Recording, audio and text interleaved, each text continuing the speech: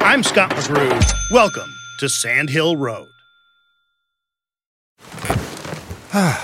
The comfort of your favorite seat is now your comfy car selling command center, thanks to Carvana. It doesn't get any better than this. Your favorite seat's the best spot in the house. Make it even better by entering your license plate or VIN and getting a real offer in minutes.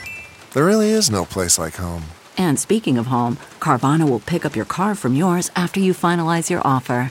Visit Carvana.com or download the app and sell your car from your comfy place. Worried about letting someone else pick out the perfect avocado for your perfect impress them on the third date guacamole? Well, good thing Instacart shoppers are as picky as you are. They find ripe avocados like it's their guac on the line. They are milk expiration date detectives. They bag eggs like the 12 precious pieces of cargo they are. So let Instacart shoppers overthink your groceries so that you can overthink what you'll wear on that third date. Download the Instacart app today to get free delivery on your first 3 orders, while supplies last. Minimum $10 per order. Additional terms apply. The clip you're about to hear comes from my interview with venture capitalist Jory Bell of Playground Global last October. What's your favorite book? My favorite book, probably Tetra Scroll by Buckminster Fuller. I actually knew the answer before I asked it. I had the book in my backpack. You want to describe it to me? So Tetra Scroll was originally a set of prints that Buckminster Fuller made on these triangular plates that illustrated... Yep, there you go. I brought it with me. So continue. Wow, I'm glad I got the right answer. Unless you have a lot of books in that bag. I got dozens of books in there. It's great. That started out with Buckminster Fuller kind of telling his daughter the story of Goldilocks and the Three Bears, and she always wanted to hear that same story, and it got a little boring. So over time, he kind of evolved it into a math and physics lecture, and this is the kind of distillation of that into a number of prints that he did. I can't remember the woman's name who's the lithographer that he did in conjunction with her, and that's the book. So I really enjoy reading this to my daughter now. So that got me started asking people I interview about their favorite book. It does not need to be, some sort of business tome. It could be, Winnie the Pooh. It doesn't make it, But is there a go-to book or a book you give as a gift or one that you'll always have on a shelf?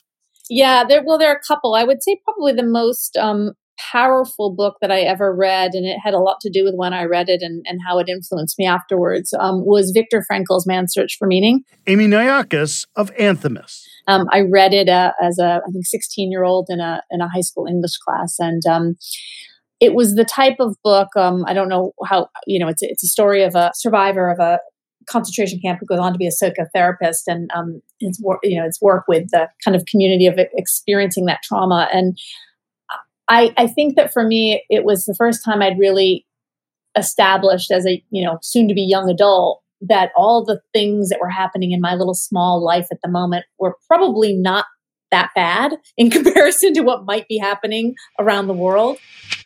I'll warn you, I'm a pretty avid reader. I don't sleep much, so I read a book every week.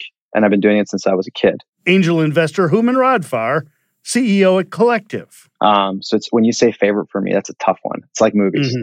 Mm-hmm. But I'll give you one that influenced me the most. So I have favorites in context. So I could give you a business book. I could give you different categories. But I'm going to give you one that influenced me the most because I think that's the heart of what you're saying. Sure. There's a book called The Fountainhead by Ayn Rand. And the reason that I think it influenced me so much was there's a character, Howard Rourke. And the character is, I would say, very archetypal, almost exaggerated. And this character is an architect and his, friend. I mean, they're almost like rivals. Peter Keating, also an architect, but it shows the path of these two people who chose the same profession, but for different reasons. Howard Rourke chose it because he just loves to build. And it was, if he didn't do it, he was in pain.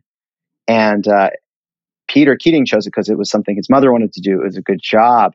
And then it shows the progression of their lives, making the same choice in the profession, but with different intention. And how, ultimately Howard Rourke, regardless of his circumstances, was just always enjoyed because he could do what he wanted to do. It was so pure.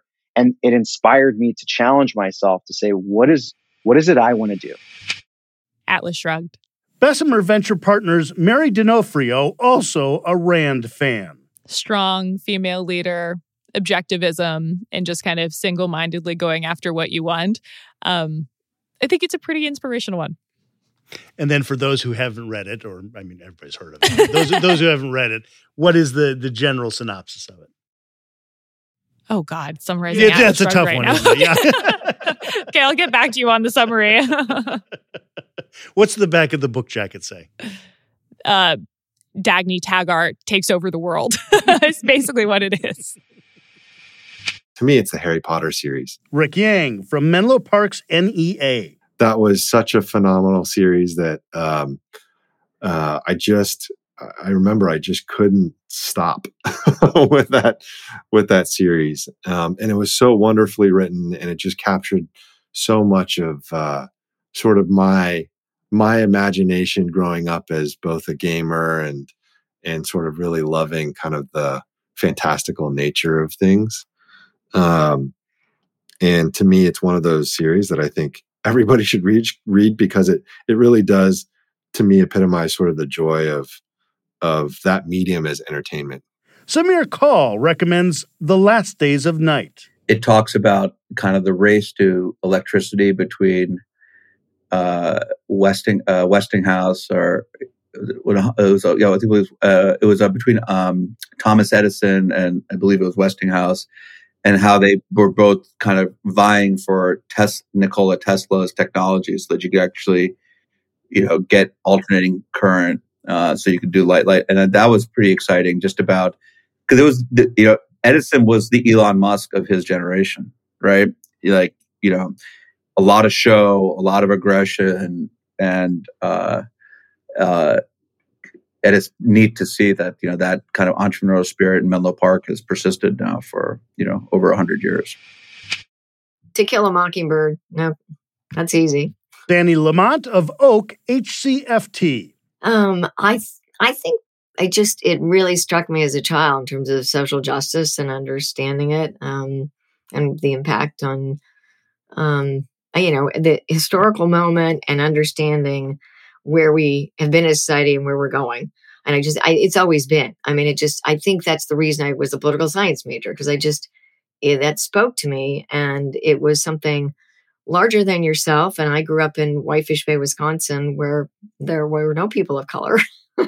And it was, it was like an exposure to other people's lives. And I don't think really understood even what the South was like, at that era in the 60s, right? There was so much hope, about civil rights and where the world was going, and to think of what it was really like for people that were, in an era that was 10, 20 years before that, was I think shocking to a seventh grader. Nicole Quinn named Enid Blyton's The Folk of the Faraway Tree. Yes, it's a children's book, but you can definitely read it as an adult. And I've read it many times over my life.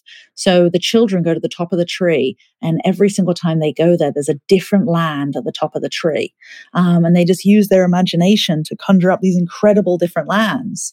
And that, to me, goes to the view of what Web3, NFTs, the metaverse is really going to look like. And we've been dreaming of these different worlds at the top of the trees for, decades. And now it's time for it to become a reality. And I'll give you two I've always enjoyed. All Creatures Great and Small. Most people know that one. The BBC has turned it into a TV series, not once, but twice. It's the memoirs of a British veterinarian around the time of the First World War. And Erik Larson's Dead Wake. He wrote Devil in the White City as well, also a very good book. Larson writes historical nonfiction, but plots it like a novel. Dead Wake is about the sinking of the Lusitania, written from both the view of the captain of the ocean liner and the captain of the German submarine. Now, you know what's going to happen in the end, but it's still a nail-biter.